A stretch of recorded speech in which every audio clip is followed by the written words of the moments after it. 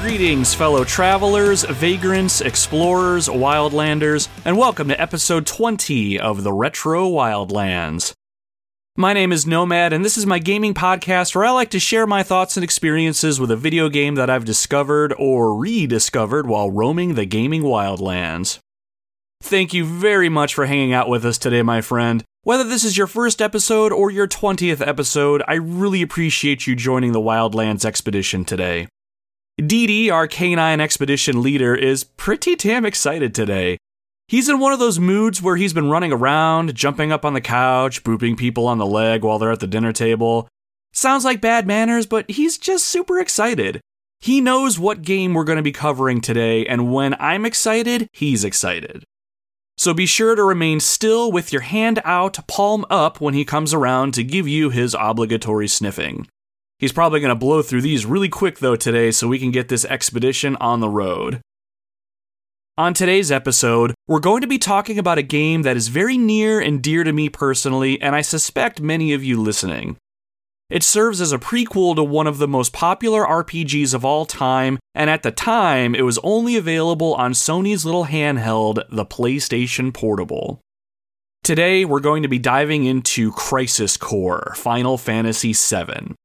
I'm anticipating this episode being a lot longer than normal. Once I finished my show notes and script, I knew this one was going to be a bit of work to pull together, so I hope you all enjoy it. Crisis Core was one of the main reasons I decided to pick up a PlayStation Portable way back in the day. Full disclosure, I am a self-proclaimed Final Fantasy VII fanboy for a myriad of reasons, and it took no time at all to convince myself to save up some cash and get my hands on a PSP and a copy of this game. Having played through Final Fantasy VII probably a dozen times up to that point in my life, I was very eager for a new tale in the Final Fantasy VII universe. I was a little skeptical when I learned this game was a prequel, though. I was worried that the source material wouldn't be respected, or some new characters would take away from the old, or the story wouldn't be able to live up to my personal expectations. While I was skeptical, I was equally intrigued when I learned that this game wouldn't be a turn-based RPG like the original. Crisis Core was considered an action RPG, which typically meant that battles you take part in usually happen in real time, and you had movement control of your character during these enemy encounters. Up to that point in my gaming career, I don't think I ever played an action RPG before, and the idea really excited me. So after putting money aside to make the purchase, I headed to my local GameStop and plunked down the cash. Little did I know that this game, this experience, would leave a long-lasting impression on my life. So with that said, it goes without saying that I'm just a little bit excited for the Crisis Core remaster that's dropping in less than 2 weeks on December 13th, 2022. Not only am I excited for the opportunity to play this game with updated visuals and an enhanced take on the combat system, I'm most excited for the fact that now this game isn't locked onto the Sony PlayStation Portable. It'll be out on the PlayStation 4, Xbox One, PlayStation 5, Xbox Series Everything, and even the Nintendo Switch. A new generation of gamers will be able to experience this game, and I cannot wait for that. There aren't a ton of games out there that I would call must-plays, given how each of us all have our tastes and whatever else that excites us, but Crisis Core gets my official must-play stamp of approval. I guess I'm spoiling my feelings about this game before we get into the episode, but I adore this game. I think the story is great, the gameplay is a fun time, and it leaves a lasting impression if you let it. Now, that's not to say Crisis Core doesn't have its faults, though. This is certainly not a perfect game, and it has some shortfalls, but if you're looking for a competent game in the Final Fantasy VII compilation, or just a fun action RPG to play through, you've come to the right place. We'll discuss my feelings and experiences, both good and bad, when we get into the episode. I'd like to think that I did a really good job putting this episode together, so if you've played this game before, I hope you get those nostalgic feelings that I get when I think about this game, and if you've never played this game before, I hope I make a good case as to why you should. Speaking of never playing this game before, let me touch on spoilers. To really give you a sense of how this game made me feel when I was younger and even today, I want to talk about the story, which means I'll be spoiling a pretty good chunk of the game's bigger moments, specifically the ending. I'll be dividing this podcast into 2 parts. A spoiler-free discussion about presentation, a very basic story setup, and a look at the gameplay. The second part of the episode is where I'll dive deeper into parts of the story.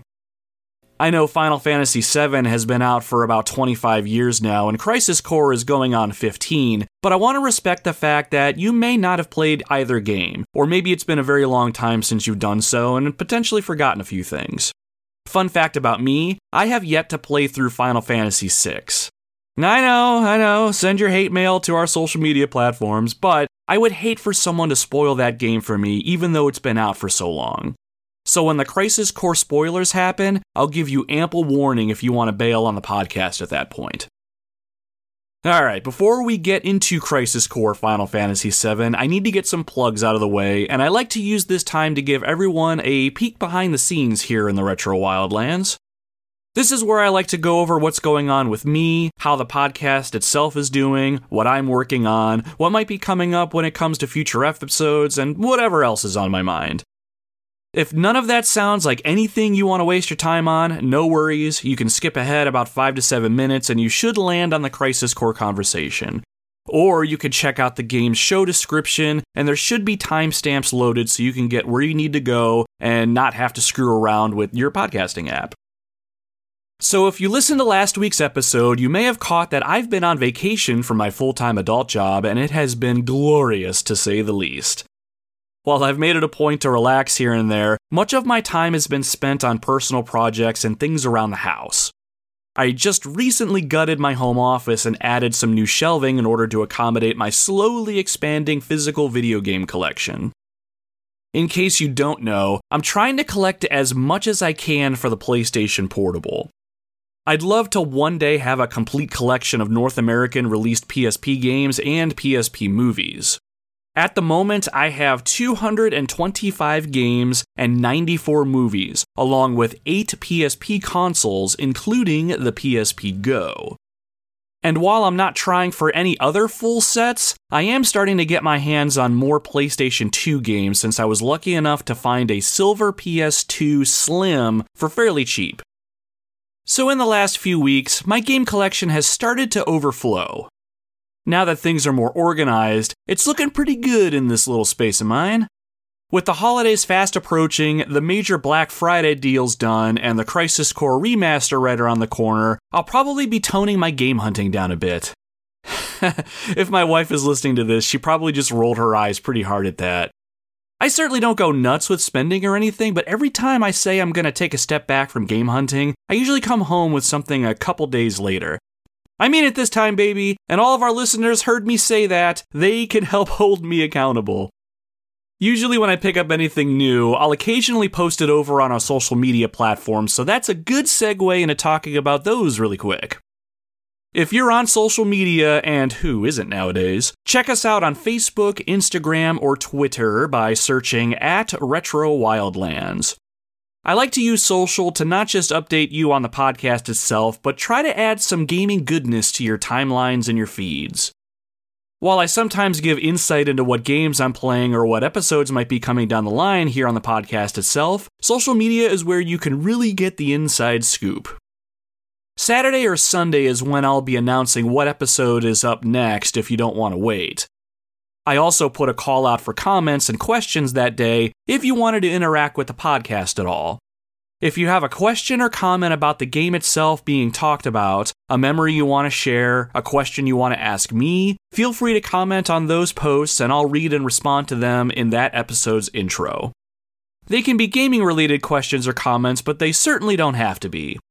I wanted to give anyone in our small communities a chance to interact with the show if they wanted. It's something other podcasts I listen to do, and I've always appreciated that. Beyond that, I've been making small video trailers on the game that I'll be covering, and I'll post that short video over on social media as well, and that's typically done on the weekends too. I have the world's shittiest capture card, and I've been using that to make some short videos out of my own gameplay, and it's been pretty fun, so you should check those out and let me know what you think. And lastly, our social media platforms are the best way to get a hold of me directly. If you want to chat with me or give me some feedback on the show, feel free to slide into my DMs, as the kids say. You could even feel free to let me know what games you think I should cover on the show, too. If I have the means to play it or acquire it, I'll certainly give it a chance if it's a game that means something special to you. The podcast itself is doing fairly well. Downloads over the course of the last few weeks have been trending upwards, which is awesome to see. I can tell there's a few of you out there that have been discovering the show and just ripping through some of the older episodes, which is just fantastic. I really appreciate everyone who's given my little project a chance. Which reminds me, I'm fixin' to re-record a new trailer for the podcast. Our very first episode, episode 0, serves as a 5-minute preview of the podcast for anyone looking to see what we're all about. Since I've been experimenting with new forms of audio editing and just feel more comfortable overall, I think our trailer needs a new coat of paint. I'm hoping by the time you're hearing this, I'll have recorded and edited a new trailer, so if you have anyone out there who's even remotely into gaming or just wants a new podcast to check out, feel free to recommend that trailer to all of your pals. I'm hoping it does a good job of summarizing what the Retro Wildlands is all about. So beyond all that, what have I been playing? Now that Crisis Core is off my plate until the remaster drops, I've been pulled back to the Super Nintendo. Over the weekend, I fired up Sunset Riders. It's a run-and-gun, side-scrolling type of game that's a port of an old arcade game. It's almost like Contra and Teenage Mutant Ninja Turtles: Turtles in Time had a baby. It's a game modeled after the American Wild West. It's really fun to play, but goddamn is it hard. I will say I'm pretty impressed with it overall, and I haven't been able to put it down, even though I consistently keep dying in this game. I'm hoping to beat this one if I can put my reps in, and I'm pretty confident it'll get an episode of the podcast. I just don't know when that's going to be. You should look this one up. Chances are you may have seen this one in the wild once or twice before. I've also been playing New Super Mario Bros. U Deluxe on my wife's Nintendo Switch a bit lately with her. That one's been pretty fun. I love that we can play the game together at the same time. It's been pretty fun, challenging, and at times it tests the strength of our marriage, but it's been a blast to play through. Since I've played it so sporadically, I don't have enough thoughts on the game to make an episode out of that, but I'd prioritize it if anyone is interested. Other than that, I recently picked up Tomb Raider on the original PlayStation this past weekend at my new local retro gaming store. I haven't replayed much of it yet, but when I fired it up, I was immediately reminded of how awesome this game was when I would play it with my stepdad when I was little. I will definitely be going back to that one soon. It doesn't visually hold up very well, but I am still eager to give it another go and talk about what made that game special to me when I was growing up. Okay, I think that's more than enough rambling from me. It's time to get to the reason you're all here. It's time to talk about Crisis Core Final Fantasy VII for the PlayStation Portable. Released on September 13th, 2007 in Japan, then March 25th, 2008 in North America, we play as Zack Fair, a member of the paramilitary group known as Soldier. Zack always has a positive attitude, and he's always ready to embark on the next mission. Always striving to better himself, Zack one day dreams of becoming a hero. When Genesis, a soldier first class, winds up missing in action, Zack is tasked with finding him. Along the way, Zack will discover some sinister secrets involving Genesis and his origins, and how it all ties in with his soldier mentor, Angeal Hewley, and another member of Soldier named Sephiroth. So take a seat by the fire, my friends. Make sure you have your sword nearby, lace up your combat boots, and grab a handful of materia. Allow me to regale you with Zack's journey to become a hero. In order for Zack to be successful and one day realize his vision, he'll need to learn what it means to embrace his dreams. To be a hero, you need to have dreams, and you need to have honor.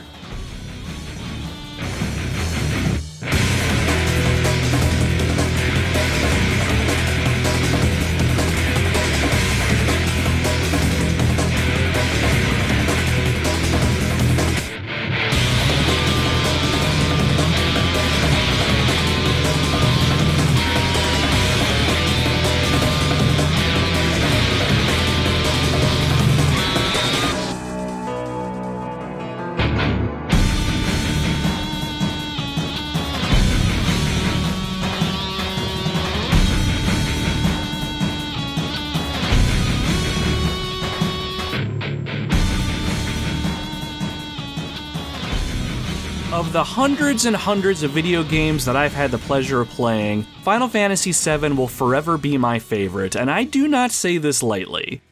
It has nothing to do with the gameplay or the pacing, and I would argue that there may be better games out there, especially in the Final Fantasy series as a whole, but Final Fantasy VII has the deepest nostalgic ties for me. It was a game that really spoke to me when it came to its story and its characters too. I enjoyed the idea that most every character you played as or interacted with had a deeper side to them than just what you saw on the surface. I played this game through to completion multiple times during my adolescence, and I found a connection with the characters. I'm absolutely going to get into all the nitty-gritty of Final Fantasy VII in its own episode down the line, but the strong feelings I had for Final Fantasy VII made it guaranteed that when Crisis Core was dropped on the PlayStation Portable, I knew I had to play it, even if it meant buying Sony's handheld console to be able to do it. When I found out that Crisis Core was going to be a prequel game, I was a little skeptical at first. I don't know how you feel about the topic, but prequels scare the crap out of me, especially if it's a prequel to a game or a movie that I don't feel like I need. Truth be told, I never felt like Final Fantasy VII needed a prequel. When you do a prequel, you run the risk of rewriting characters and story moments in such a way that the magic is removed from them. I argue that having some mystery surrounding events or characters can enhance the overall experience. Leave a little to the audience's imagination, let us come to our own conclusions, make the story our own. But when I realized what this Final Fantasy VII prequel would be focused on, I was legitimately intrigued.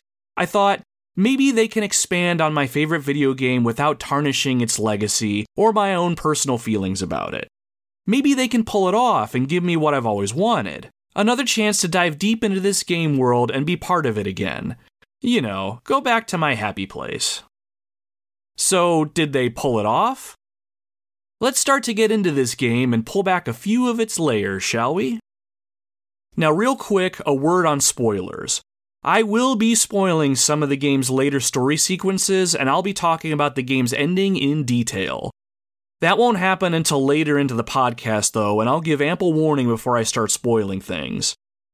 If you've never played Crisis Core or Final Fantasy VII before and don't want parts of the story spoiled for you, I implore you to skip that part of the podcast and play these games fresh.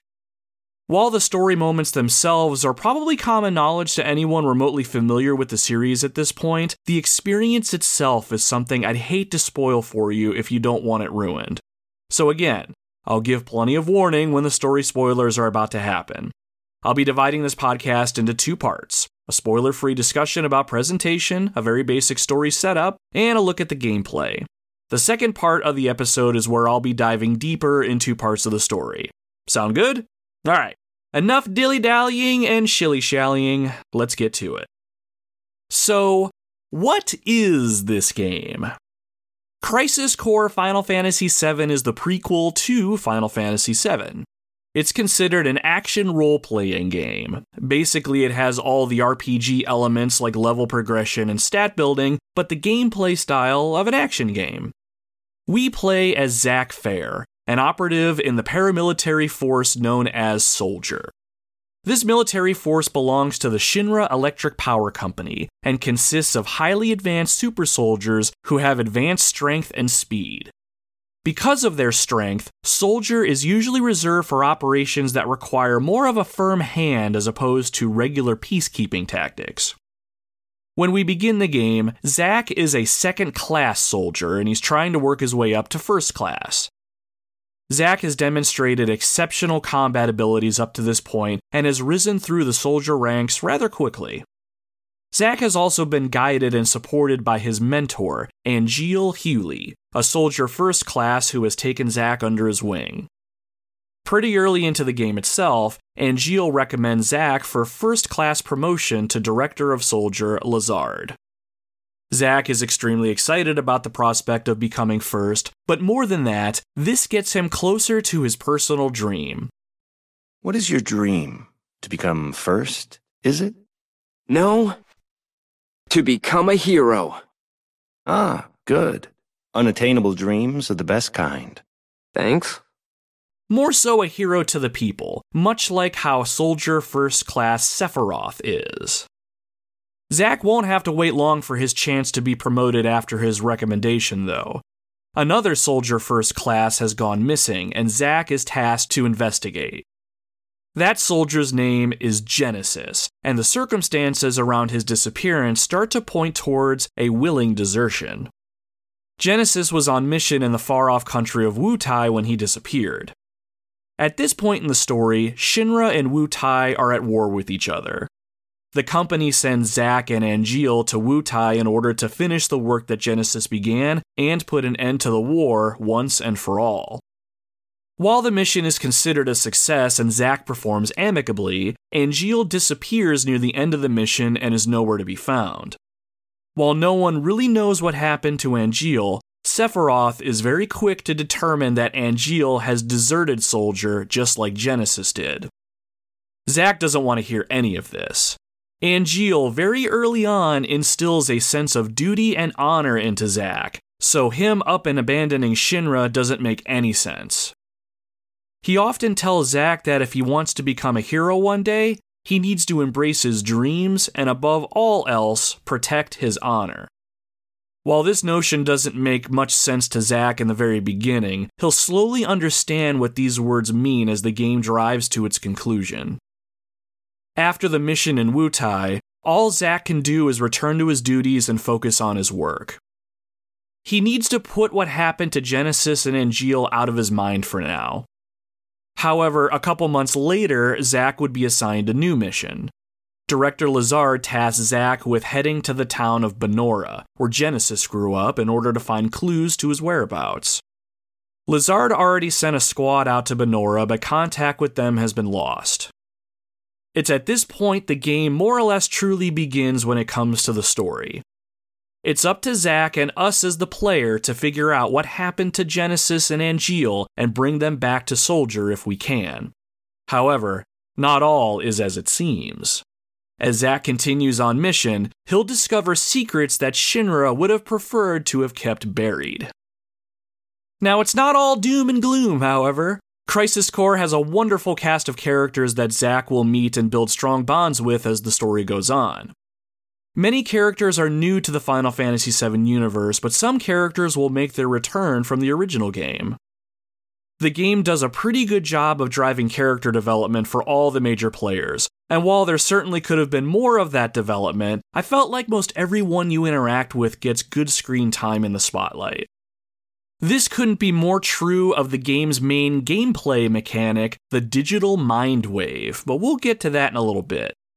I will say, while the story as a whole is pretty cohesive and you'll generally understand what it is that you're supposed to be doing, some character motivation can be kind of hard to interpret sometimes. Not only will we as the player have this problem, Zack himself has a hard time understanding what's going on at times. It can be a little frustrating here and there, but it's nothing that's going to hinder the overall story experience. Even if we miss a detail here or there, by the time the story wraps up and the credits roll, everything will have been tied up in a pretty neat bow, and just about every plot thread will have seen a conclusion. Now, when it comes to the story, Crisis Core does fall short on how it delivers it in some spots. You'll have your typical story set pieces that you watch here and there. These can be either fully voice acted, or they'll just be text only and you'll have to read through as you watch your characters on screen. I'm assuming this was more a measure to reduce the data on that little PSP disc, since that little guy can only hold 1.8 gigs of data. So to be able to cram more story into the game, Crisis Core has an email inbox system. Yes, while you're out there trying to save the world and become a hero, get ready to check your email pretty often. Email is usually sent to Zack at specific parts of the story from either major or even minor characters. These emails tend to add to the story by giving Zack another perspective on an event or a way to build a relationship with a character that's not entirely relevant to the story. This game is all about the relationships that Zack builds up on his journey, but the inbox system does require you to read a bunch of text to get this experience. You'll even get updates from Shinra High Command regarding background information on the Wutai conflict or where Shinra is focusing the company's efforts. It's pretty cool for what it is and really makes you feel like a member of the company. But I personally don't get as much enjoyment from reading files or documents like I used to when I was a younger gamer. And again, I'm sure this was all done as a way to save space on that little disc, but still, it's kind of a smaller nitpick that I have. So that's the basic story setup, and I don't want to get too much more into things than that. Later in the gameplay section, I may talk about some of the specific characters you meet and how they impact gameplay. But as far as the plot of the game itself goes, that should cover the basics and the first hour or so of your time playing Crisis Core. Once we get to the spoiler section, I'll get into much more detail. But when it comes to the story as a whole, you technically don't need to have played Final Fantasy VII to understand what's happening in Crisis Core. However, I feel like the game does assume that you have played Final Fantasy VII because it really doesn't go into the finer details of the world itself. You won't miss anything story-wise if you haven't played the first game, but you'll miss out on some of the finer details. I thought about this long and hard one day, and if you have a choice, I would recommend you play Final Fantasy VII, then play Crisis Core. I think the major plot twists in Final Fantasy VII won't have nearly the impact if you play Crisis Core first, but that's just my opinion. Alright, moving on from the story, I want to touch on the game's presentation. Visually speaking, Crisis Core looks gorgeous, even on that little Sony handheld. The graphics on offer here are a cross between PlayStation 2 and PlayStation 3 quality. That might be some high praise for the time, but I mean it. Crisis Core looks incredible. Gone are the short, stumpy 3D polygon character models of the original PlayStation. Characters in Crisis Core look really good and have a fair amount of detail. The main cast of characters, of course, got the best treatment visually, but even the NPCs look good. Solid details are present too, such as hair moving around and the major characters having pretty convincing facial animations, even if some of them are a little exaggerated. What always stood out to me though in the visuals department was the look of the Buster Sword, the gigantic sword that Cloud wields in the original game.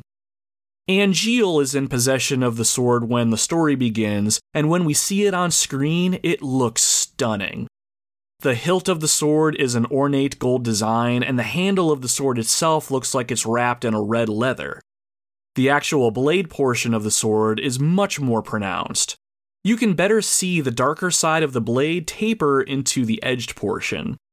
While I was never really crazy about the gold coloring on the hilt, I love the detail that they put into this sword. It probably goes without saying, but the Buster Sword is obviously my favorite video game weapon. So much so that I found a replica of it and bought it and mounted it to my home office wall. It's used specifically for cosplaying, but the detail is really good. It's made out of a hardened foam material, and it's pretty awesome to hold. I just recently put up a picture of my game shelves on social media, and you can see the Buster Sword hanging on the wall if you want to check it out. Aside from the visual details on the characters, backgrounds look pretty good too. Final Fantasy VII used pre-rendered backgrounds, whereas Crisis Core relies more on 3D models. While it doesn't look like much now, back when I played this game for the first time, seeing the game like this blew my mind. It was the very first time that I would see places like Midgar and the church in the slums in such detail. Final Fantasy VII did a great job of world building visually, and other parts of world building happen through dialogue. Now we can actually see the details of the Midgar slums and just how spectacular the Shinra building is. I can't find the figures anywhere online offhand, but my assumption is that Crisis Core operates at a fixed 30 frames per second. I honestly can't think of a time where my PSP ever bogged down, even during hectic battle situations. There's one mission that you can partake in that allows 9 enemies on screen at once, and with them attacking you and casting magic, I never had a performance issue. It was pretty incredible. Zack's movements as he runs in and out of battle are pretty smooth, and the game does a great job with in-game effects such as magic. Your fire and thunder spells, for instance, not only look visually appealing, the sound design around their usage just makes them feel weighty and punchy, if that makes sense. No bottle rockets or sparklers here. We're dealing with real fireworks that you spend real good money on. If I had to knock the game's visual presentation at all, there are environments that you'll be visiting on optional missions that do get reused and recycled quite often, and those optional mission locations don't have much detail as a whole. With the exception of a forest-type outdoor area, you'll be exploring vast desert locations, several underground caves, and inside the Shinra headquarters itself. Each of these areas gets really hard to look at over and over again, and they tend to lose their visual appeal pretty fast, but any of the main areas visited in the main story generally retain their luster. To complete the compliment sandwich here, we can't forget to bring up the full motion video cutscenes. Or would they be considered computer-generated image cutscenes? FMV, CGI, whatever, they just look pretty damn good. The opening of Crisis Core has Zack on top of a Shinra train, just like the opening of Final Fantasy VII, and it looks awesome with a fantastic musical score to complement the whole scene. These FMV cutscenes are usually saved for the bigger story moments, and they're always great to look at. There's times that I'll be watching them, and I'll forget that I'm playing this game on a 17-year-old handheld system, especially when the game reaches its final act. Before we move on to some of the gameplay aspects of Crisis Core, I did want to give a shout out to the music.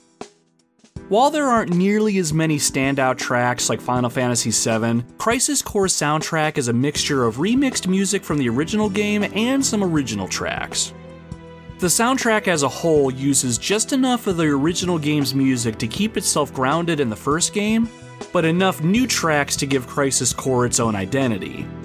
Because Final Fantasy VII's soundtrack was so beloved and well done, I don't think Crisis Core's soundtrack will ever achieve that level of greatness by default, but still, the music here is very well done.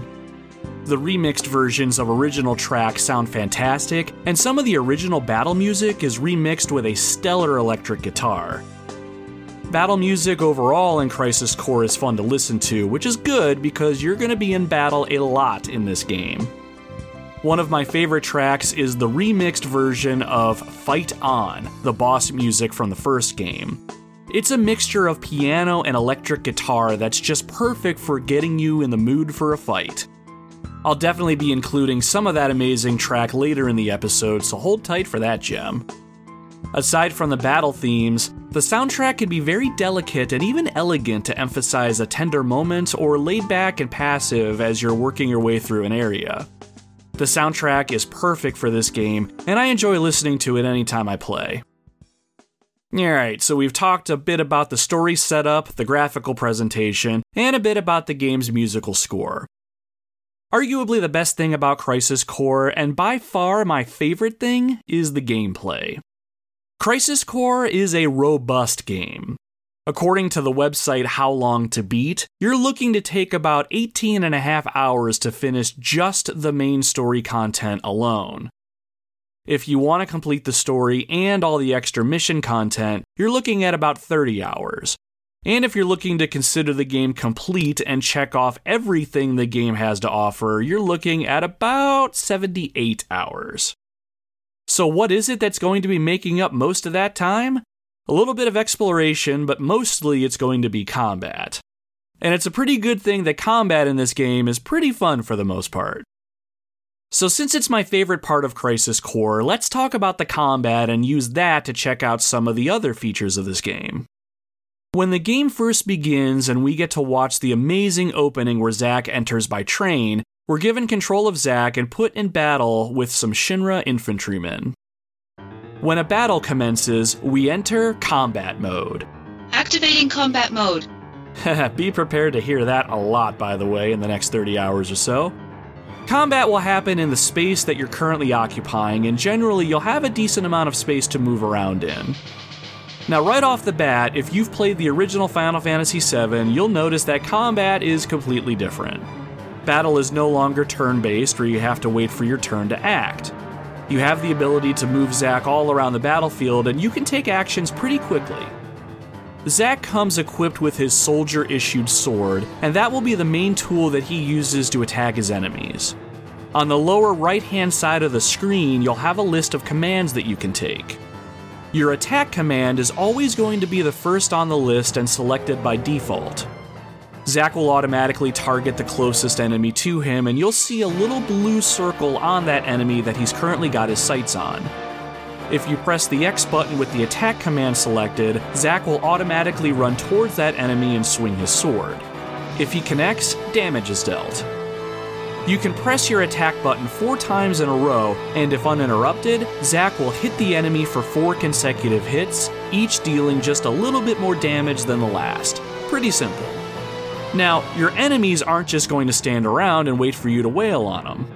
They'll be maneuvering around the battlefield as well, and will more than likely try to attack you while you're busy swinging your sword around. Zack has the ability to dodge by pressing the square button. It's a pretty nimble move, and if you time it correctly, you can avoid an enemy's attack completely this way. If dodging is something that isn't going to cut it and you're going to have no choice but to take some damage, you can press the triangle button, which will have Zack plant his feet and put his sword out in front of him in a blocking motion. If he's struck from the front while defending, he'll take significantly less damage. Just don't expect to take reduced damage if your enemy hits you from behind, though. In this first fight, we'll notice that we've been equipped with a couple materia orbs. Firaga, Thundaga, and Blizzaga. I think I sounded those right. I sound like a voodoo shaman. Firaga, Thundaga, Blizzaga. Okay, anyway, materia can serve a few different purposes, but the green ones are the magic materia that allows us to cast spells at the cost of MP, or magic points. All we need to do in battle is select the spell we want out of the options listed on the right-hand side of our screen and press the X button to cast. Casting time is very short, and we can spam a volley of magic spells as long as we have the MP to spend. Another materia orb that we have in this battle gives the Assault Twister ability. Using AP, or ability points, we can use this ability that makes Zack swing his sword around in a 360-degree motion to attack all enemies around him after about a half a second wind-up animation. Sweet! Finding and equipping various materia to add abilities to our toolkit is going to be a very important part of combat and the overall gameplay experience. But we'll touch a bit more on materia later. However we decide to do it, we dispatch the remaining enemies and the battle is over. Got him! Conflict resolved. After the battle is over, Angeal tells Zack to ascend the stairs at the end of the area. Zack heads up the stairs as multiple Midgar civilians are running in the opposite direction. Something sure has them spooked. As soon as Zack gets to the top of the area and it opens up, he spots the reason for all the chaos. A gigantic purple behemoth turns its intense yellow eyes towards Zack. It rears back and roars, its razor-sharp teeth clearly visible as it swings its spiked tail in Zack's direction. Without hesitation, Zack draws his sword and prepares for a fight. Activating combat mode. The behemoth is huge and will not go down easy. Right off the bat, we try a couple of sword strikes. Not only does our sword do little physical damage, the behemoth swings its tail and Zack gets thrown back, taking damage in the process. Deciding to circle around to the backside of the monster, we learn something that's going to be extremely valuable for the rest of the game. Hitting an enemy from behind will land a guaranteed critical hit that does increased damage. We land a 4-hit combo on the behemoth, and we're feeling pretty good right about now. The behemoth pretty clearly telegraphs his moves as long as we're paying attention, so when we notice he's about to swing his tail again, we dodge and his tail sails right over our heads. Nice. The battle drags on for a little while until our attention is drawn to the upper left-hand corner of the screen. During our battles, a sort of slot machine has been spinning this whole time. What on earth is that? There are 3 slots in the slot machine, and we can see images of people's faces being spun. Next to those images are numbers. Just what does it all mean? As we're fighting, the first image lands on Angeal's face, and the third image lands on his face as well. As soon as this happens, the gameplay freezes and we get an announcement. Modulating phase. At this point, the entire screen fills with the slot machine, and we watch as the middle image slowly spins to a stop. The final image is Angeal's face again, With all 3 slots now showing Angeal, a Power Surge is triggered. Power Surge. Gameplay resumes and Zack prepares an attack called Rush Assault. A cutscene plays where Angeal calls out to Zack that he wants him to prove his honor. Zack unleashes his fists on the behemoth, inflicting damage with every hit. He ends the move with a massive diving attack, dealing pretty decent damage. It's enough to take the behemoth down, and we watch as it falls over and disappears from the battlefield. Oh yeah! Conflict resolved. And that was a very brief example of how battle works in Crisis Core.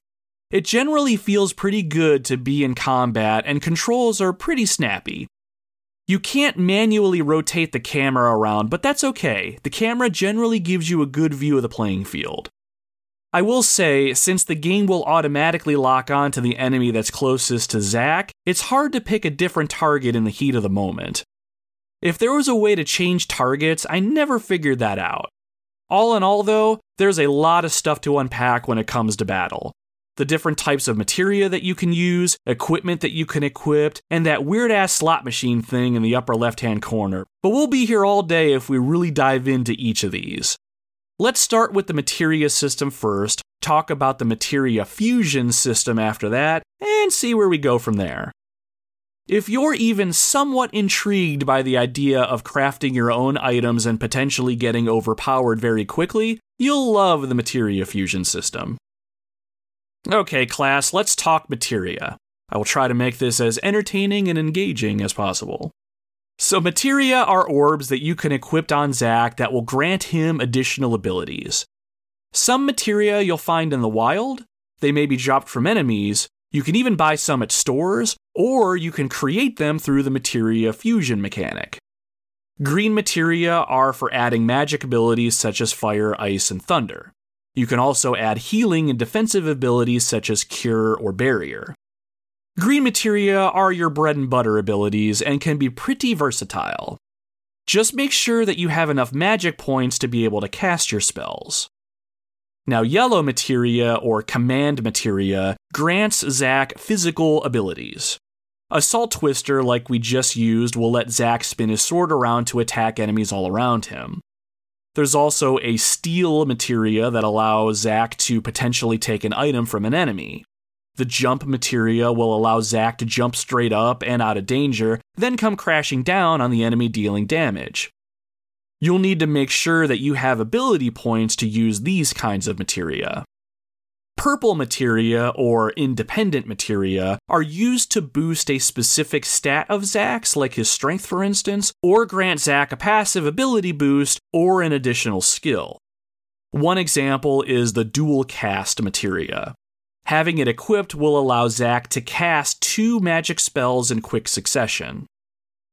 Another type of materia is the blue materia, or support materia. One example is the status ward materia. Equipping this along with, let's say, poison materia will give Zack a 50% resistance to being poisoned himself. The last type of materia that you can find are red materia, or summon materia. This will allow Zack to summon a powerful creature to deal a massive attack upon his enemies in battle, but it's not as simple as being able to summon them at will. You'll need the slot machine to work in your favor for this one. So without getting too deep into the weeds here, it's pretty obvious that the materia system is very robust.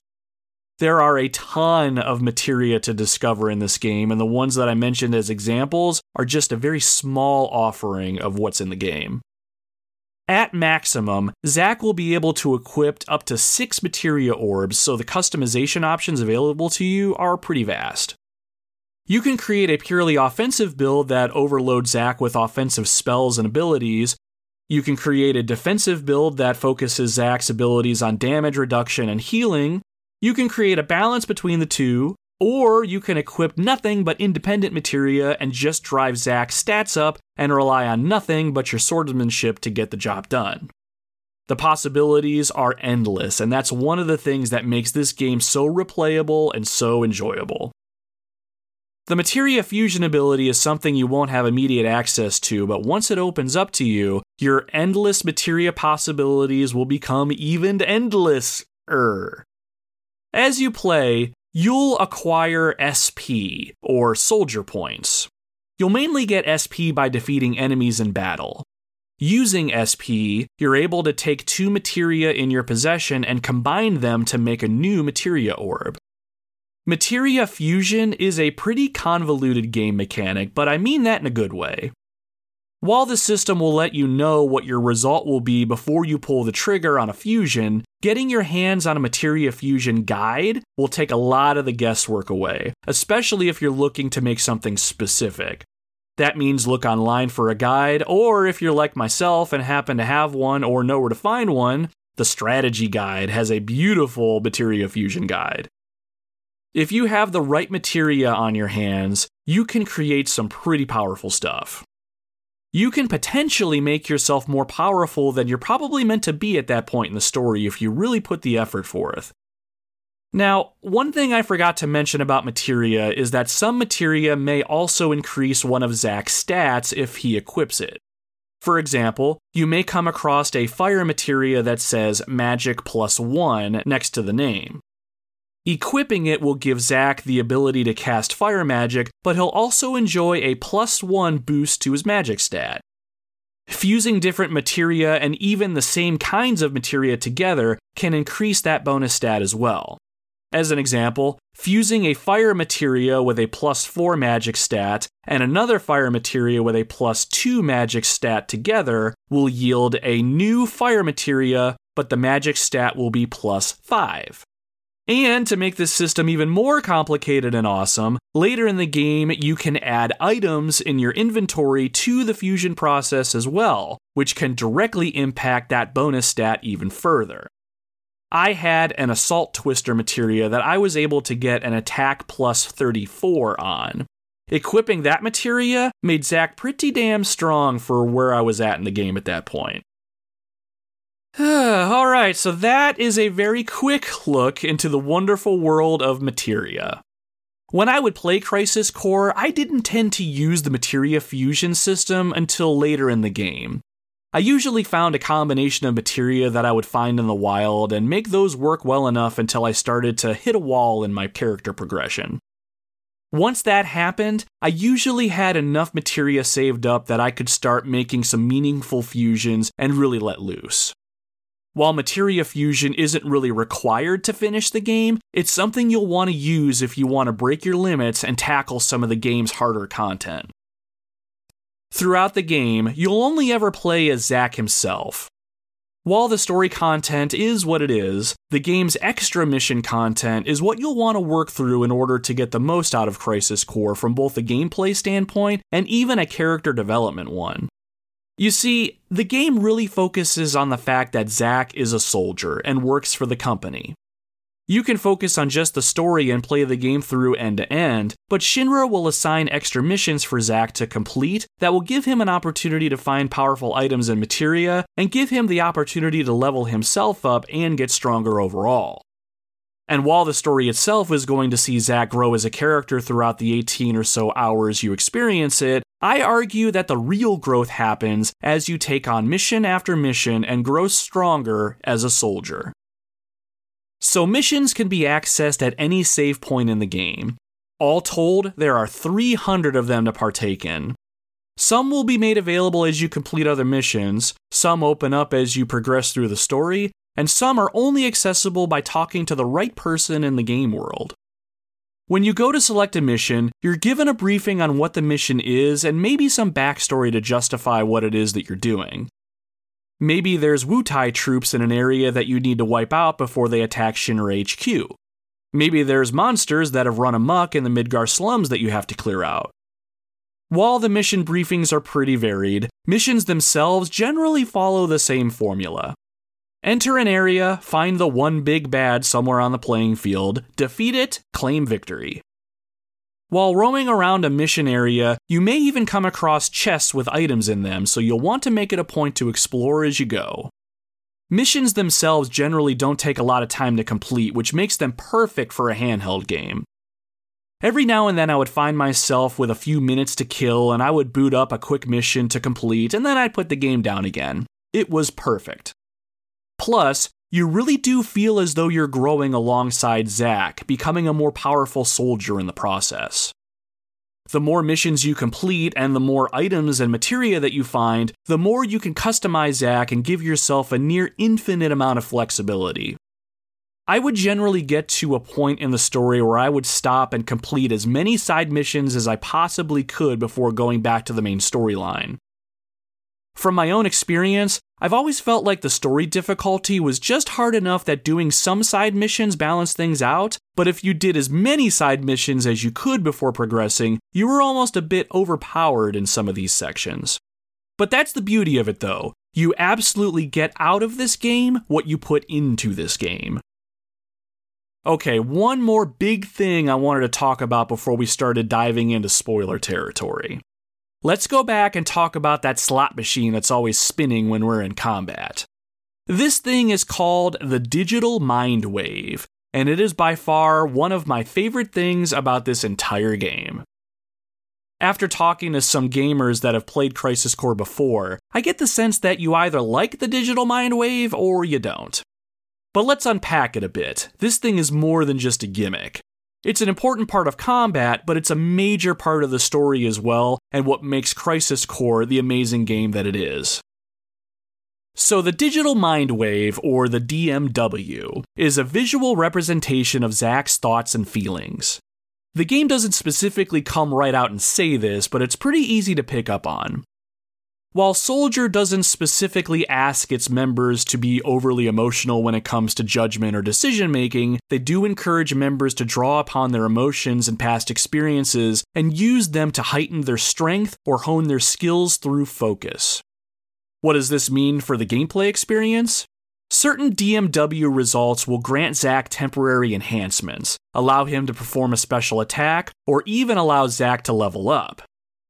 Here's how this thing works, and I'll do my best to make this section as entertaining as possible as well. So the DMW spins with the silhouettes of the people that Zack has either met or knows so far in the story.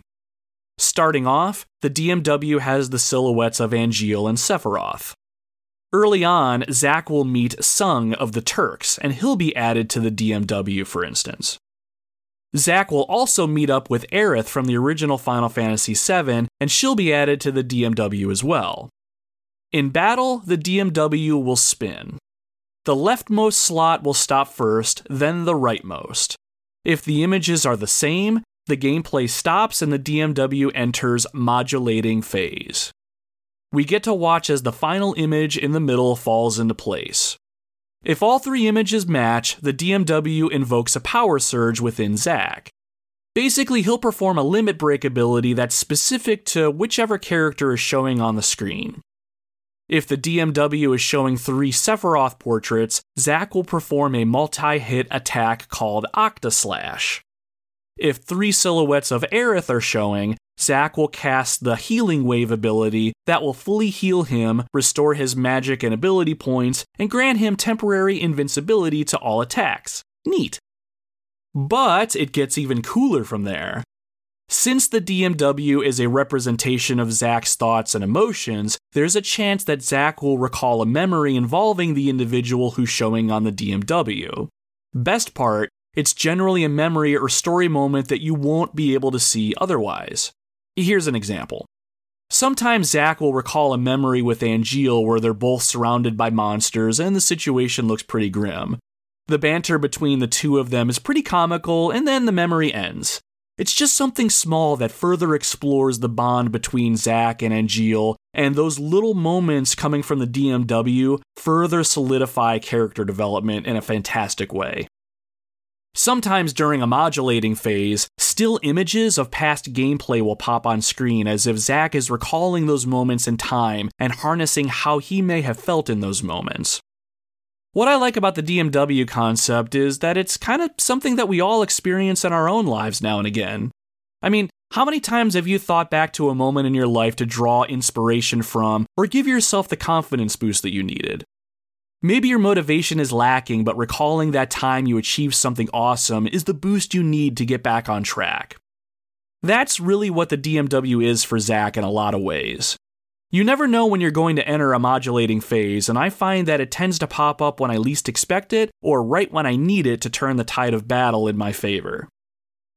Now, the one thing about the DMW that I think most people don't care much for is the fact that it is the only way to level up Zack.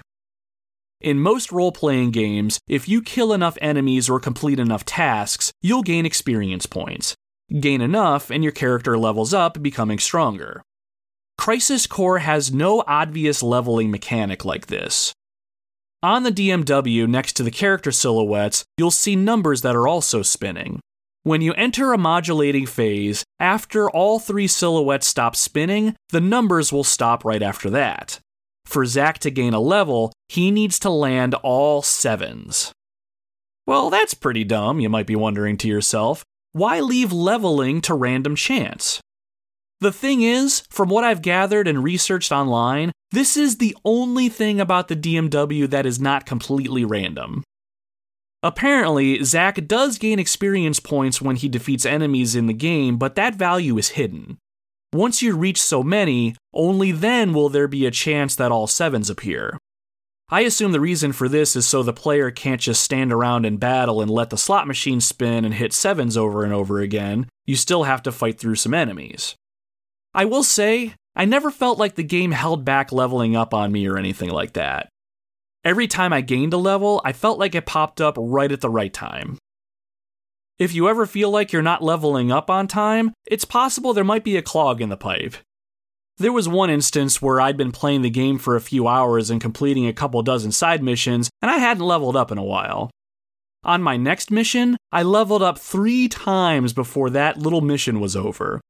So there is a bit of tug and pull, I guess, but still, as odd as the system is, I think it works just fine.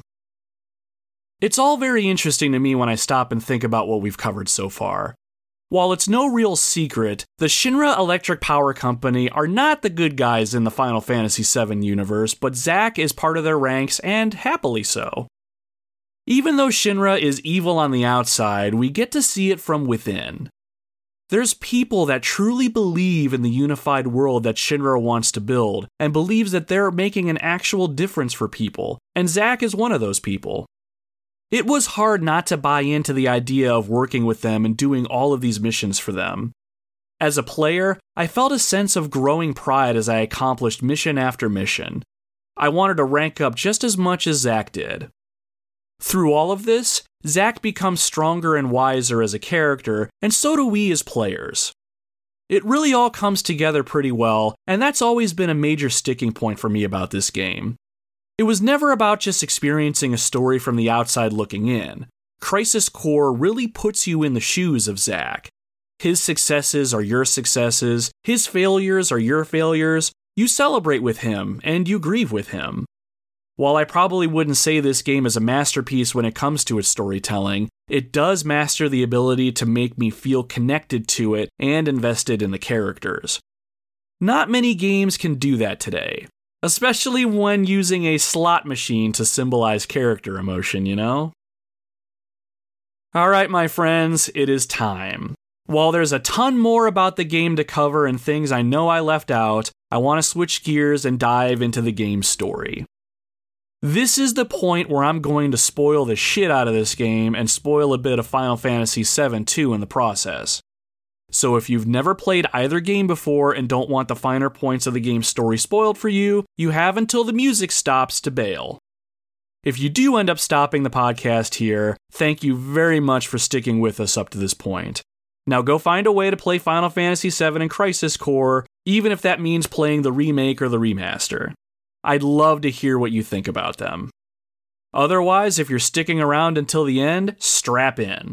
It's time to talk about the finer points of Zack Fair's journey, and give you all an insight into why it is that Crisis Core means so much to me.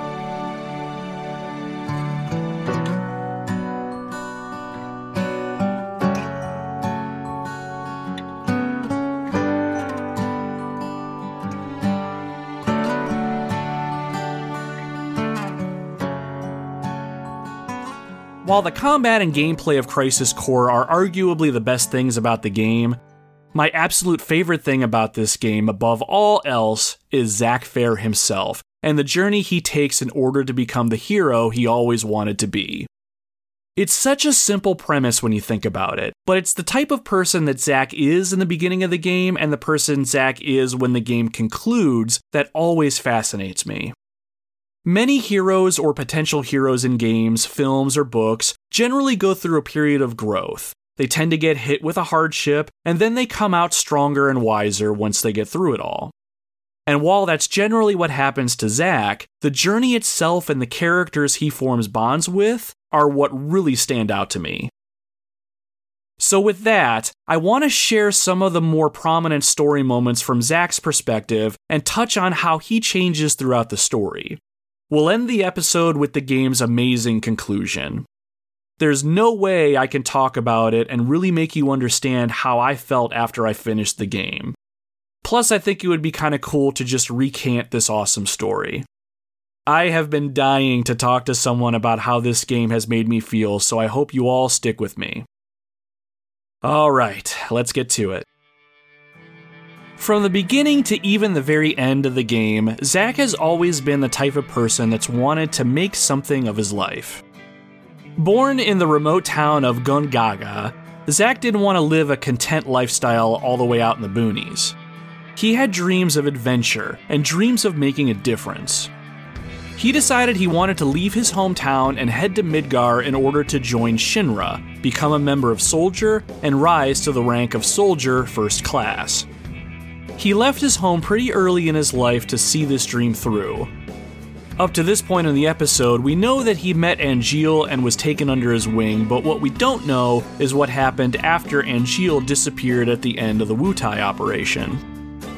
Several months after returning from Wutai, Director Lazard tasked Zack with heading to Benora, the hometown of Genesis, in order to look for clues to his whereabouts. Zack doesn't go alone, however. Sung of the Turks heads out with Zack. This is the point in the story where Sung is added to Zack's digital mindwave. The two of them venture out to Benora, but with Zack being as inexperienced as he is at this point in the story, and not really having a clue as to why Genesis and Angeal decided to desert Soldier, he is completely unprepared for what he's about to experience. Once on site, Zack and Sung discover the town is empty and fresh graves dot the town's outskirts. Genesis purged the town of all occupants, with the exception of one person. Zack learns that Angeal also grew up in Benora and has known Genesis since they were kids. He finds Angeal's home and within it, the sole survivor, Jillian Hewley, Angeal's mother. The two of them talk and Zack notices Angeal's Buster Sword is leaning against a back wall. Jillian shares with Zack that it was Angeal's father who forged the Buster Sword when Angeal joined Soldier. Angeal's father had to borrow money to have the sword made and would go on to work as much as he possibly could to repay that debt. Unfortunately, he ended up falling ill and passing away during this time. Angeal carries the Buster Sword around in memory of his father and the honor that it represented. I think it's the main reason why Angeal didn't use the Buster Sword very often. He doesn't want it to be tarnished with wear and tear and prefers to preserve it due to the symbolism. After Zack and Jillian speak to each other, Zack would soon return to the house to find Jillian dead and with Angeal standing over her body with his Buster Sword in hand. Zack assumes, like we do as the player, that Angeal killed his own mother for some reason. Zack angrily lashes out at his former mentor, not understanding what's happening. We won't find out until much later in the story, but the situation here is much more complicated. It turns out that Jillian was actually a scientist working for Shinra, and she had been working on experiments involving Genova, an extraterrestrial entity that had appeared on the planet thousands of years earlier. She was working with Dr. Hollander, another Shinra scientist, on an experiment called Project G, or Project Jillian. This project saw the birth of both Genesis and Angeal, both of whom were gifted with superhuman capabilities. We'll also learn that Genesis is actually very imperfect and starts to physically degrade. When Genesis came to Benora, it was with the hopes that he could use Jillian to find a way to stop his body from degrading and cure himself. Deciding not to help Genesis, Jillian opts to take her own life. On his way out of Benora, Zack confronts Genesis. Emotionally charged and unsure as to what is going on, Zack calls out to Genesis and asks him what happened to his dreams and where his honor was. Genesis responds with saying that he's a monster and he doesn't have any more dreams or honor. Extending his arm out, Genesis reveals a single black wing from his back and immediately flies away, leaving Zack behind to wonder what it all means. Soldier doesn't mean monster as far as Zack was concerned, but what's really going on here?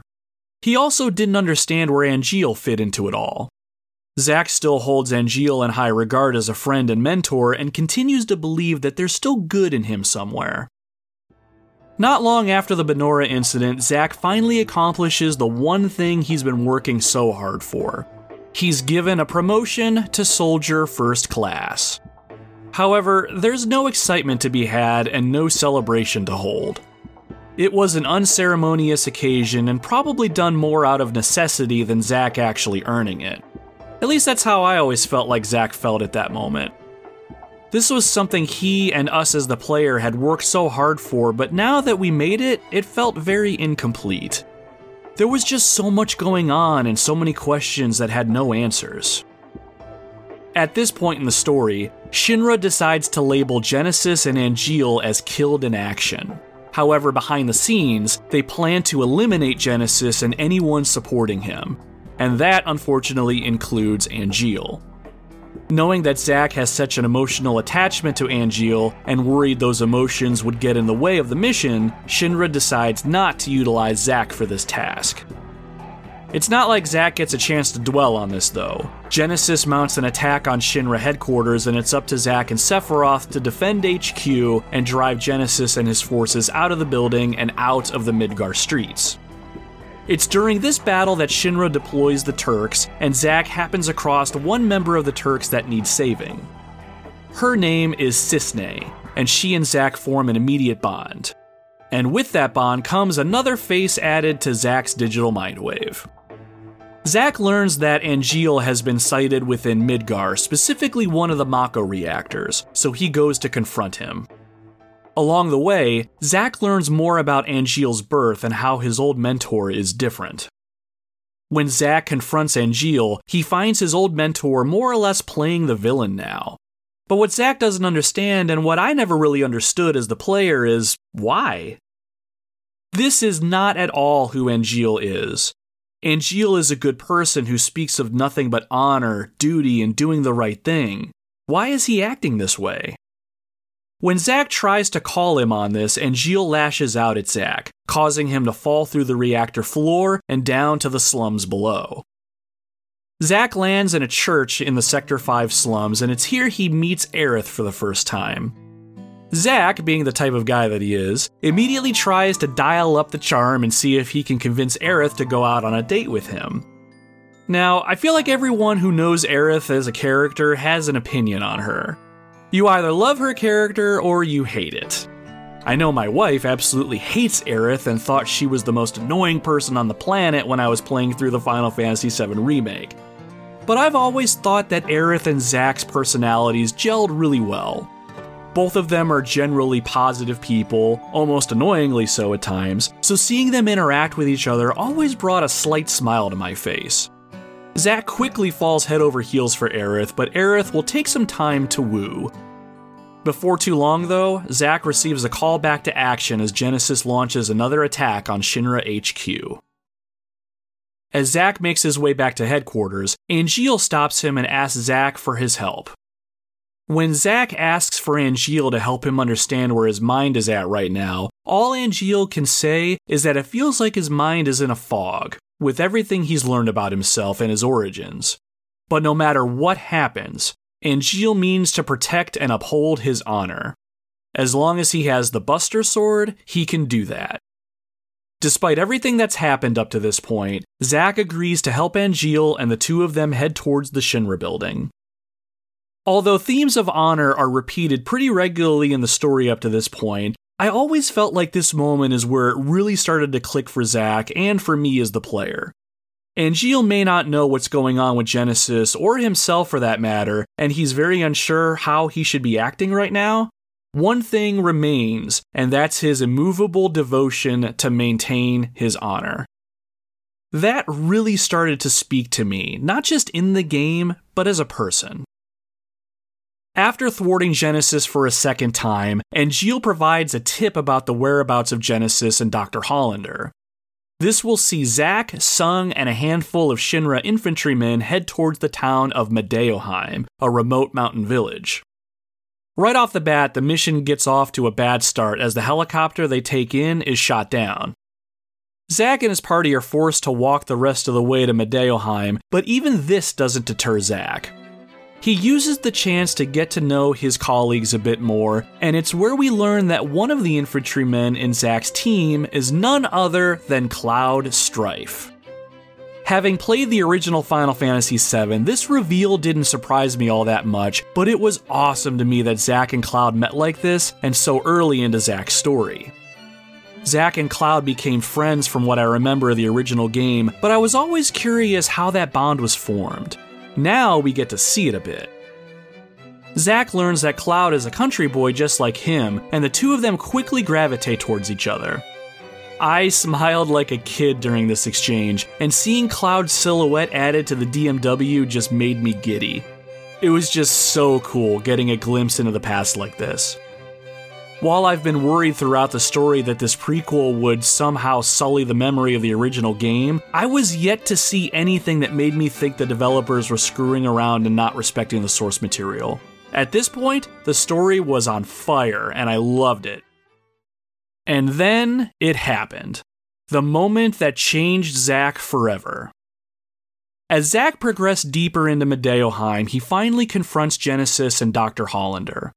After Dr. Hollander runs off with Cloud and Sung in pursuit, Zack and Genesis do battle. Zack ultimately comes out on top, but later discovers the fight was nothing more than a distraction. He comes across an unconscious Sung and Cloud. The one responsible? None other than Angeal. Zack finally learns the twisted origins of Angeal and learns that he was born out of an experiment to see if his body could take on the cells and powers of Jenova. Where Genesis was seen as a failed experiment, Angeal adapted Jenova's cells perfectly. But Angeal saw himself as nothing more than a monster and struggled to come to grips with his own existence. While Genesis, with nothing but destruction and death on his mind when he made his own revelation, Angeal only wanted that one thing: to keep his honor intact. In Angeal's mind, there was only one way to accomplish this. He forced Zack into battle, knowing that Zack had finally grown strong enough to best him. Once the battle is over and Angeal is defeated, Zack kneels by his mentor and friend. As Angeal lay dying, he gives Zack the Buster Sword. With his dying breath, Angeal tells Zack to protect his honor always. Zack, you have my thanks. This is for you.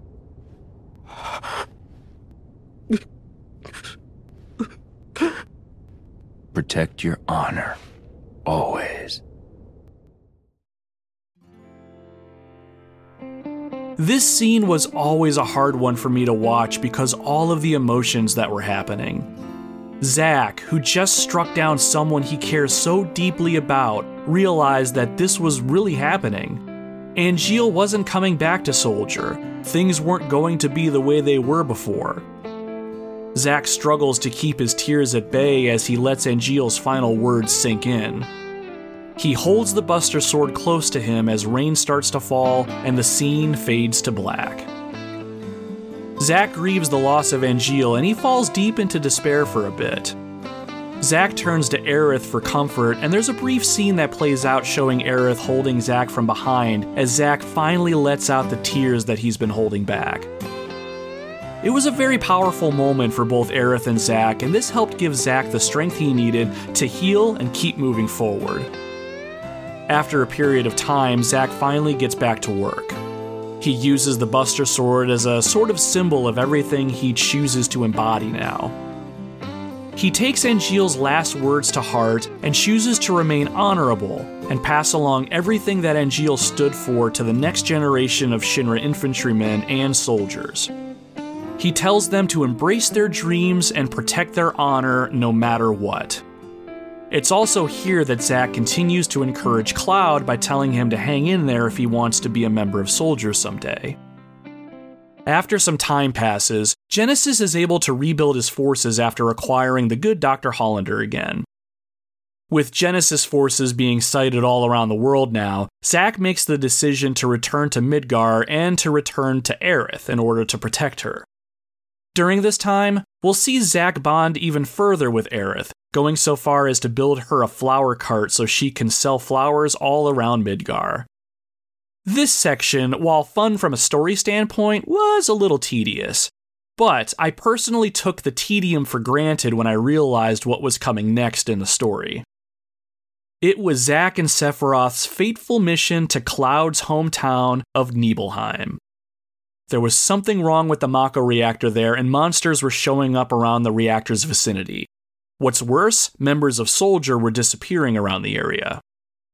Anyone who's played Final Fantasy VII knows the significance of the Nibelheim incident. In that game, while Cloud originally has a twisted version of events he recants for the player initially, it's not until later in the game that we learn what really happened in Nibelheim and how Zack himself fits into it all. Now, in Crisis Core, we get to experience this right from Zack's perspective. At one point, I was extremely excited for this new perspective. It was around this point in my first playthrough of the game that I more or less stopped doing side quests and focused on finishing the story. But I was also dreading what was going to come to pass. Knowing Zack's fate, how are the events going to play out? Little did I know, I was not going to be prepared for this game's epic conclusion. Knowing that he probably won't be back to Midgar for a long while, Zack tells Sung to look after Aerith while he's gone. Zack, Sephiroth, and a couple Shinra infantrymen, which included Cloud, set off to Nibelheim. Once there, they are led to the reactor by a young Tifa Lockhart. Throughout the journey, Cloud hides his identity from Tifa, but through subtle dialogue and email interactions, we learn that Tifa is still wondering whatever happened to Cloud since he left town to join Soldier. I always thought it was warm and heartfelt knowing that Tifa never stopped thinking about him. Once Zack and Sephiroth enter the reactor, they uncover some gruesome experimentations, Mako-infused monsters. Sephiroth comments that all members of Soldier are infused with a bit of Mako energy, but only just a touch. They are still considered human when it's all said and done. These creatures that they found, on the other hand, were something different. As Zack starts to ask Sephiroth more pointed questions about this process, something snaps in Sephiroth's mind. With everything he and Zack have learned regarding Genesis and Angeal's origins, Sephiroth never considered if he himself was actually an experiment as well. Well, not until this moment anyway.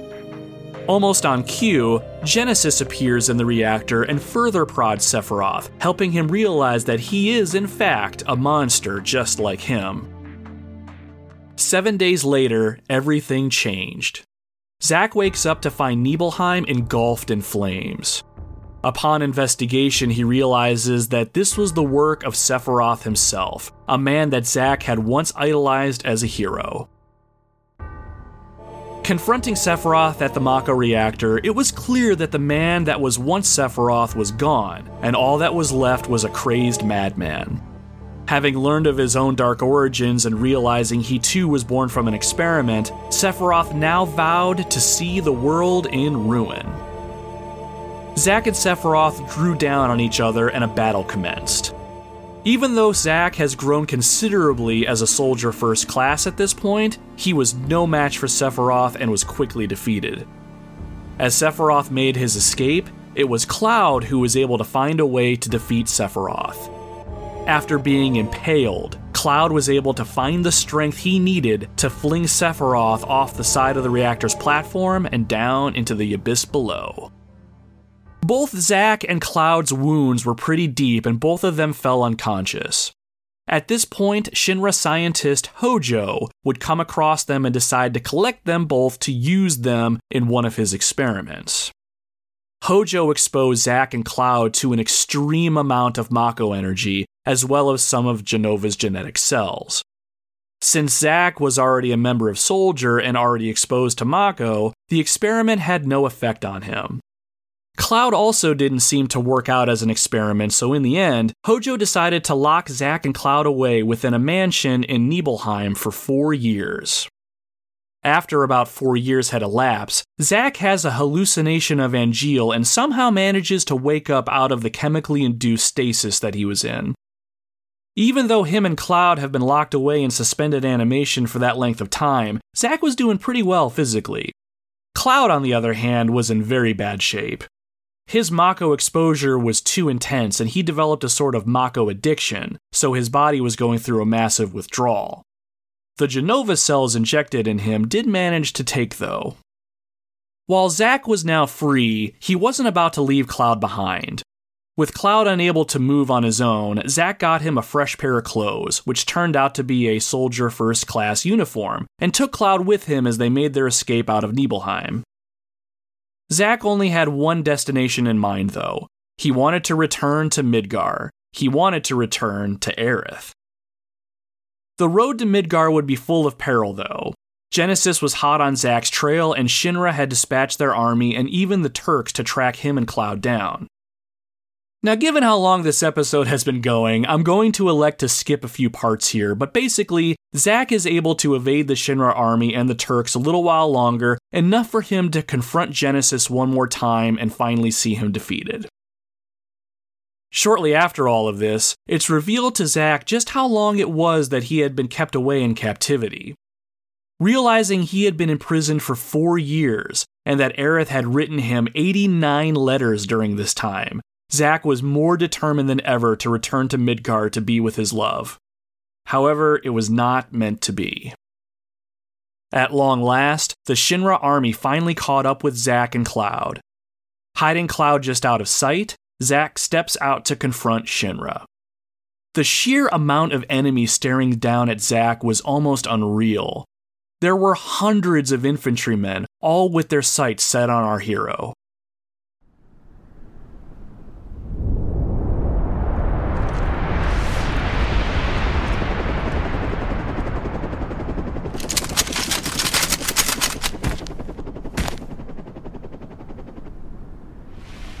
Boy, oh boy. The price of freedom is steep.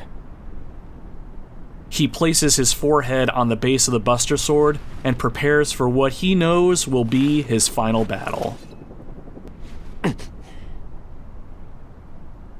Embrace your dreams. And, whatever happens, protect your honor. As Soldier! Come and get it! The cutscene ends and the screen goes black. When the image comes back, we're given control of Zack and the fight for his life is on. Activating combat mode. The battle takes place on the edge of a cliff overlooking the city of Midgar. So close and yet so far. Multiple Shinra troops are on the battlefield with Zack, and many more are watching on the hills and cliffs behind them. Helicopters are in the air, and they're actively shooting at Zack along with the infantrymen on the ground. Being forced to play through this battle was extremely heart-wrenching for me, and I'm sure many of you listening who have made it to this point in the game. At the end of Final Fantasy VII, we learn that Zack is fated to die in this battle, and that everything we've done up to this point is coming to a head. As I was playing Crisis Core with this knowledge, I put it out of my mind. Zack was alive and well, and I was able to play as him and grow with him. Once the game put me in this final battle and allowed me to fight off the Shinra troops like this, I couldn't help but give myself hope. I had accomplished so much as Zack in my playthrough, and I was pretty powerful. I had some great materia and equipment at my disposal, and I really felt like I was truly a soldier first class. One by one, I would strike down enemy after enemy, but every time I struck an enemy down, more would take its place. It was okay though, because I figured their numbers were limited and all I had to do was hold out until there were no more left. Just the idea that I might be able to make it out of this alive, even if it meant changing the story, drove me. I'd grown so close to Zack after all this time playing as him, and I wanted him so badly to reunite with Aerith in Midgar. So just like Zack, I kept fighting and fighting. Every now and then the enemy would get in a hit. Their numbers were just too great, but with my quick reflexes I was able to heal and press on. As the battle raged on and I started to take more and more damage, the digital mind wave started to act up. Out of nowhere, a modulating phase started. Modulating phase.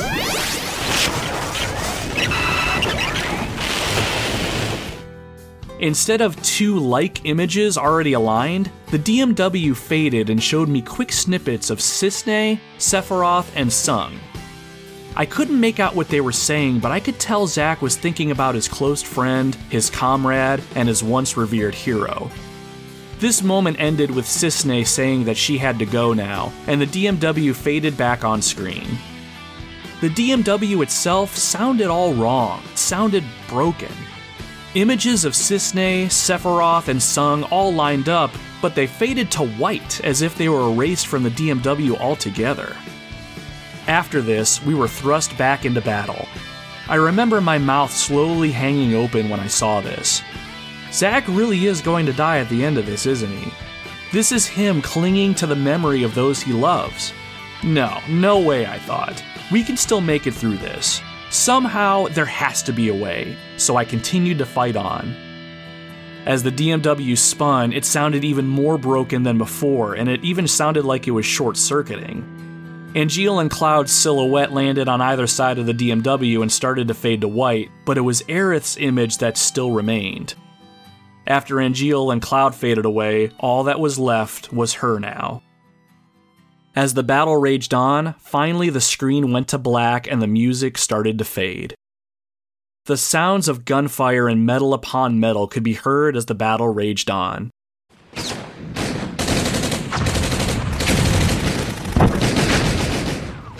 The scene opens back up with Zack on one knee at the base of the cliff, barely any fight left in him. 3 Shinra infantrymen approach Zack as he slowly gets to his feet. It was at this point I realized that Zack's fate was sealed, and Zack himself knew this too.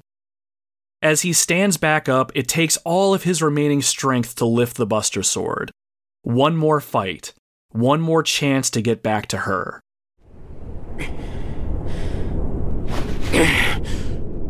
We're given control of Zack one final time as the battle continues on. Activating combat mode. Zack is clearly wounded bad as he can barely move around the battlefield now. Attacking with his sword is very slow. The 3 enemies circling around Zack are almost toying with him at this point, but we continue to fight on with everything we have left.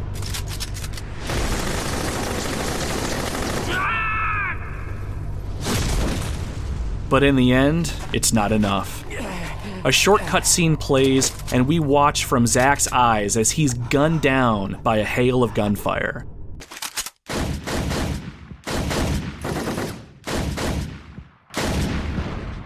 Collapsing to the ground, the DMW enters its final modulating phase. Images of Aerith and memories of her fly across the screen. This is it. This is the end of the road. Modulating phase.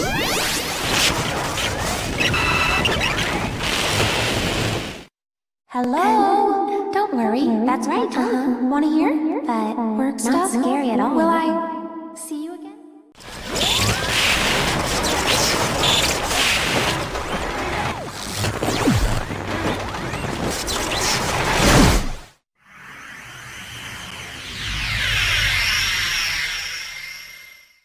The screen fades to white, and we're shown Aerith, who is busy tending to flowers in the church. Rain starts to fall, and Aerith looks to the sky through the hole in the roof that Zack once left. We already know what's about to happen, but then the game shows it to us. She senses Zack dying and knows that he's not going to make it back to her. When we return to Zack, we're shown that he's been left on the cliffside to die. Bloody and defeated, Zack looks up at the sky as the rain falls down on him. Cloud makes his way to Zack, finally regaining enough of himself to find a way to Zack's side. As Angeal did for him, Zack's final act is to pass the Buster Sword on to Cloud. He tells Cloud to take it and live for the both of them. With the Buster Sword, Cloud would be Zack's living legacy. As he takes the Buster Sword, Cloud recalls what Zack always said to him. Embrace your dreams. If you want to be a hero, you need to have dreams and honor. The rest of the game's ending plays out beautifully and is a touching tribute to Zack as a character as we see a montage of him through Cloud's eyes. As Cloud leaves Zack atop the cliff, he makes his way to Midgar. Zack eventually passes on and is welcomed into the life stream by Angeal himself. And that's it. That's more or less the story of Crisis Core. So, why did I spend all this time telling you all of that? I know it's not my usual MO here in the Retro Wildlands, but it's simple. I adore the story in this game, and I love how Zack grows as a character throughout this entire journey. But more than anything, the sheer emotion of it all gets me, even today. Over the many years I've played video games, there's been many characters that have resonated with me in one way or another. The real good ones have shaped me into the person that I am today. Zack Fair is one of those characters for me. When I step back and look at Genesis and Zack, both men wanted to become a hero in some capacity or whatever it was that meant hero to them. Genesis felt as though he was entitled and tried to achieve his status by proving himself superior to others. Zack's take on this journey was more of an internal one. The only person he strived to be better than was himself. It's easy to see why Zack is liked by so many. Those within the game world like Cloud and Aerith, and those in real life like myself. It really added to the journey that we took with Zack as we went through Crisis Core. And even though most of us playing this game knew he was fated to die in the end, his death was graceful, it was honorable. While Zack may have died, it's the lessons he learned from his mentor and then chose to pass on to others that will endure. Zack began his journey as someone unsure of himself and how he would leave a mark on this world. By the end, he learned that having dreams worth fighting for and never compromising your personal honor is how you make your mark. And what's more, you have to be willing to pass that along to others as well. That's what I hope I can do with my own life, and I hope all of you listening can do with yours. Embrace your dreams, and no matter what happens, protect your honor.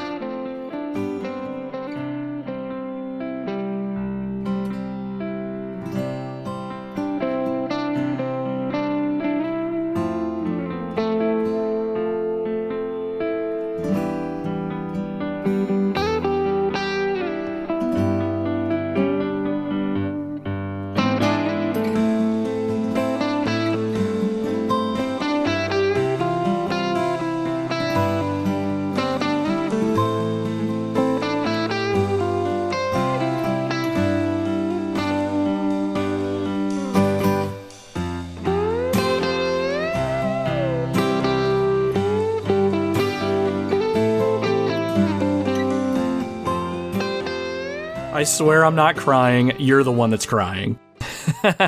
This has been episode 20 of the Retro Wildlands Crisis Core Final Fantasy VII for the PlayStation Portable.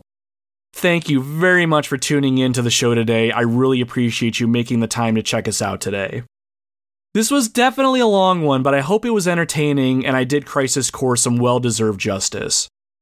After I finished playing the game for the first time way back when, I remember chilling out in my living room in silence and having a good think. There are a lot of things in your life that you'll be exposed to or come across that'll leave an impression, and Crisis Core has always left a huge one on me.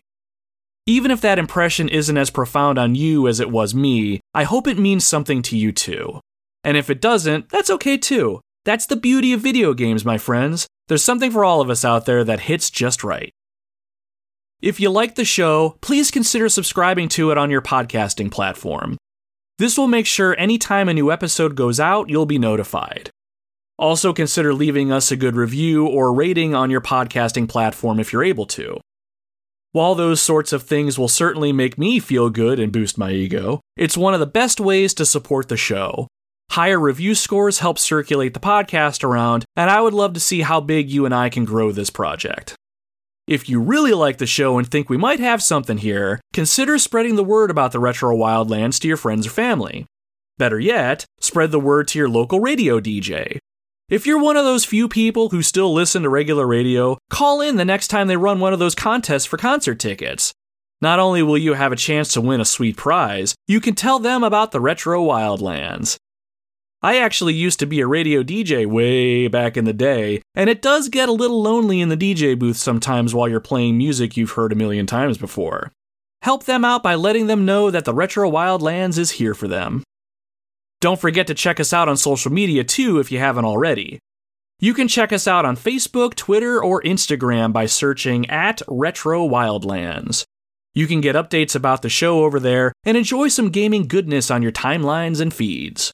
Plus, social media is the best way to get a hold of me directly, so if you want to give me any feedback about the show, pick my brain about anything, or just bullshit for a little bit, shoot me a message or interact with our posts.